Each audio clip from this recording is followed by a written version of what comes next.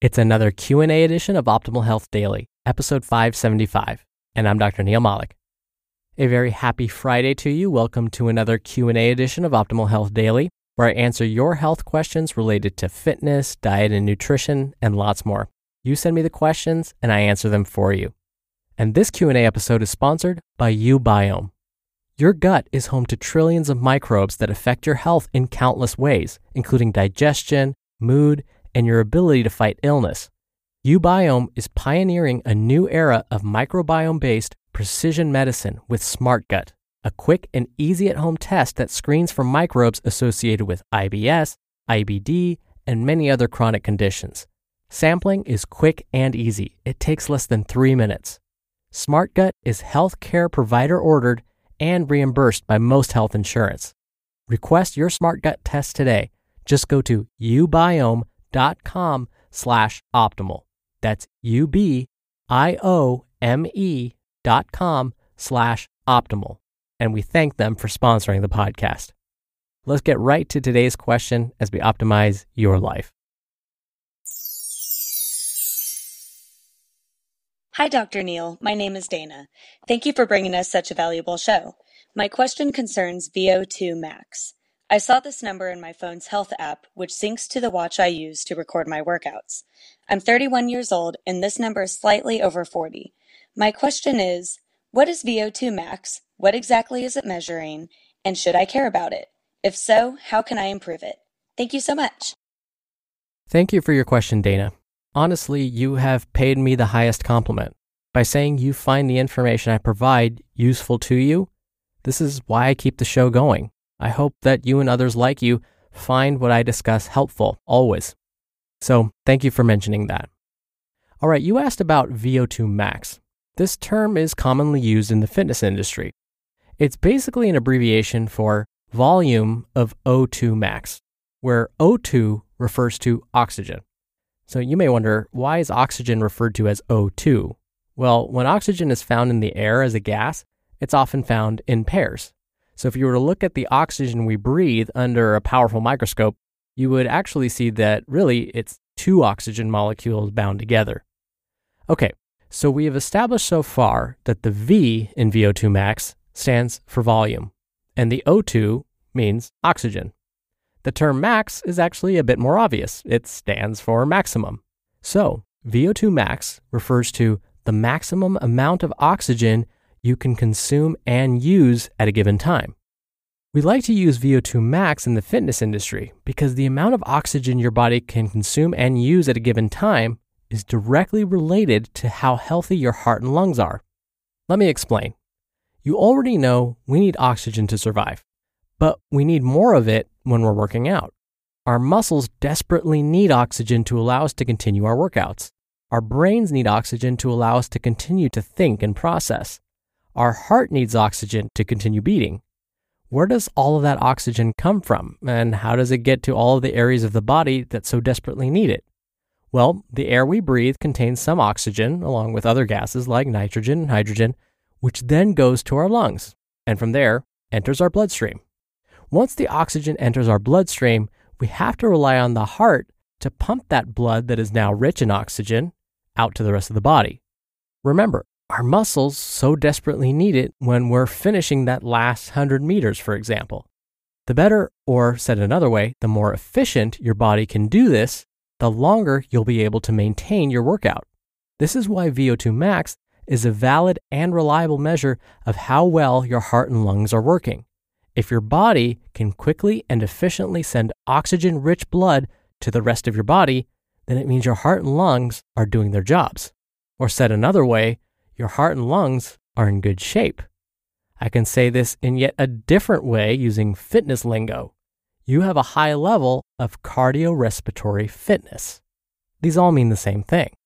So VO2 max, which again is the maximum amount of oxygen your body can take in and consume at a given time, can actually be represented as a number. Once you know that number, you can compare it to values for your age and gender to see how fit you are when compared to others within that same age and gender category. So Dana, you mentioned that you are 31 years old and that your VO2 max was over 40. I'm going to assume that you identify as female. Now we take that number, let's just say it's 41, and compare it to the norms for your age group and gender. When I look this up for you, it says that your cardiorespiratory fitness is at a minimum average. So Dana, if I assume your VO2 max is, let's say, 41, it means your heart and lungs are working at an average level when compared to others in your age and gender category. But if it's even higher than 41, you may be in the good ranking, or maybe even the high or athletic, or if you're lucky enough, the Olympic category.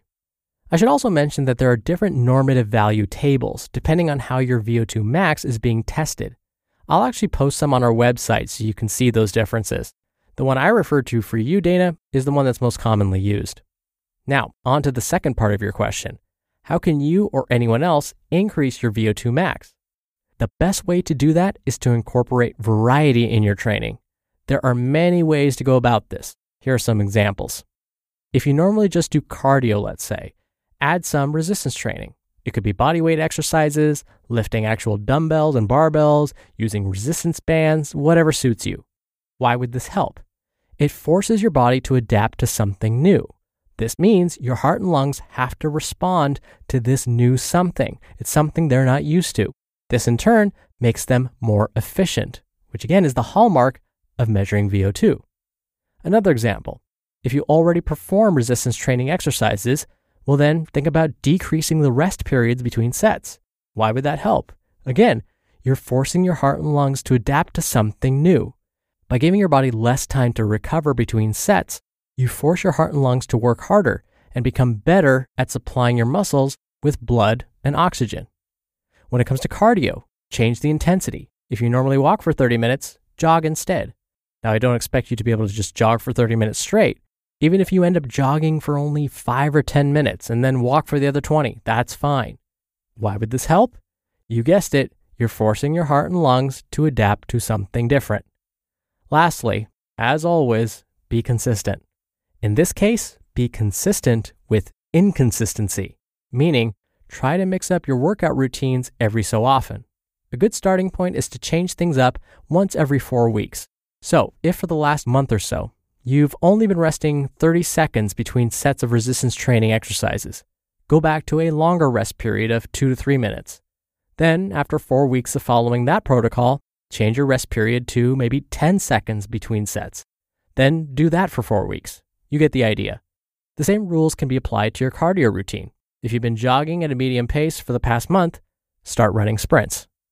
I wish you continued success, Dana, and I'm sure you're going to see that VO2 max number climb in no time. And again, this episode is brought to you by uBiome.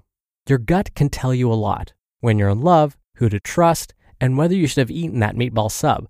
But sometimes your gut can be hard to decode. Your gut is home to trillions of microbes, about as many as the amount of human cells in your body.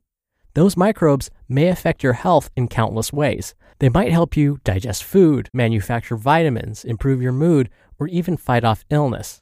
So, how do you know if your bacteria are working with you or against you? That's where SmartGut can help. SmartGut is a quick and easy at-home test that helps you understand if your gut bacteria are working with you or against you by screening for microbes associated with IBS, IBD, prediabetes, kidney stones, and many other chronic conditions. Sampling is quick and easy. It takes less than 3 minutes. SmartGut is healthcare provider ordered and reimbursed by most health insurance. The knowledge you gain from SmartGut can help you and your healthcare provider make smart decisions about your health. Request your SmartGut test today. Just go to ubiome.com/optimal. That's ubiome.com/optimal. And we thank them for sponsoring the podcast. I can't believe it. That's 575 episodes of Optimal Health Daily. That's all thanks to you. Thank you for listening. Thank you for your continued support. Have a wonderful weekend, and I'll see you back here on Monday where your optimal life awaits.